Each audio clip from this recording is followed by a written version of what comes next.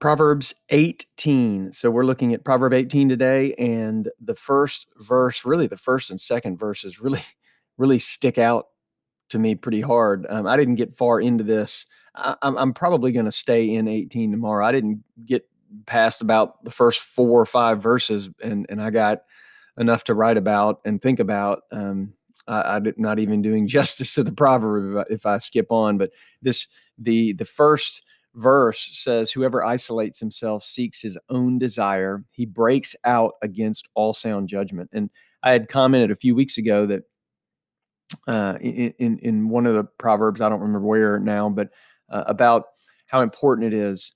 And I don't want to stereotype, but I would say especially for men to have routine communications and contact and friendship with people who will challenge them and hold them up and push them forward. And I've got a couple guys that are like that in my life, but I used to have a few different sets of those types of people, and they all had different things to offer. And I think it's so important to have those outlets and to have those friendships.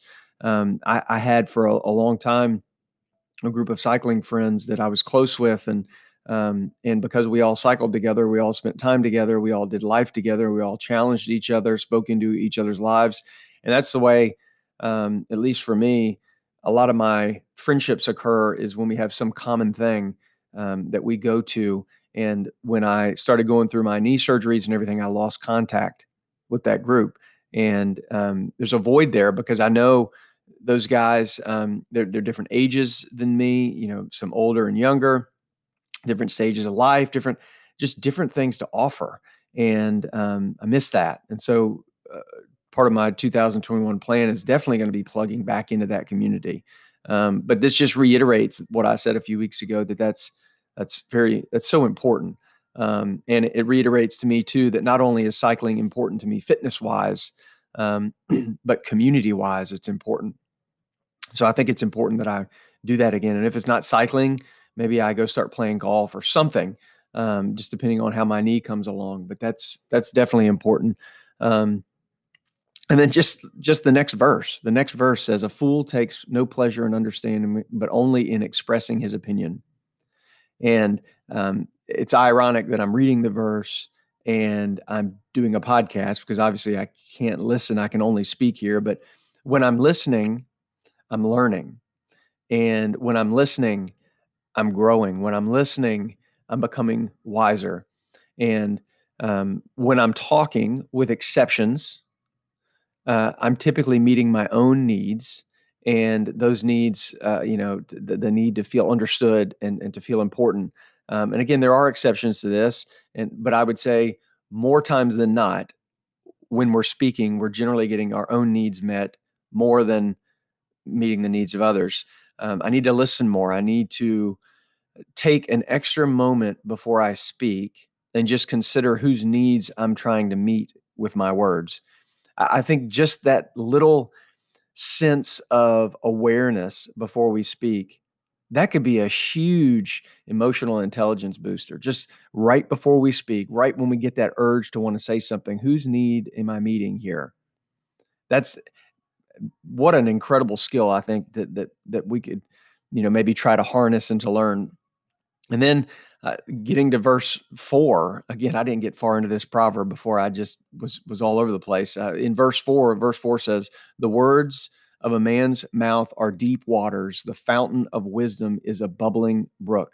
And I love the insight that I got from my study Bible on this. So my study Bible says that if we compare this verse to verse 20, um, 20 Proverb 20, verse 5, it suggests this term "deep waters" connotes concealment, meaning the words of a man's mouth are deep waters. We speak to conceal, and it's an incredible idea to consider that if that's true, the second half of this proverb is contrasting how open and clear and easy to find true wisdom is. It's just a bubbling brook. It's right there in front of you, and it's a beautiful image. And it goes back again to the listening more than speaking.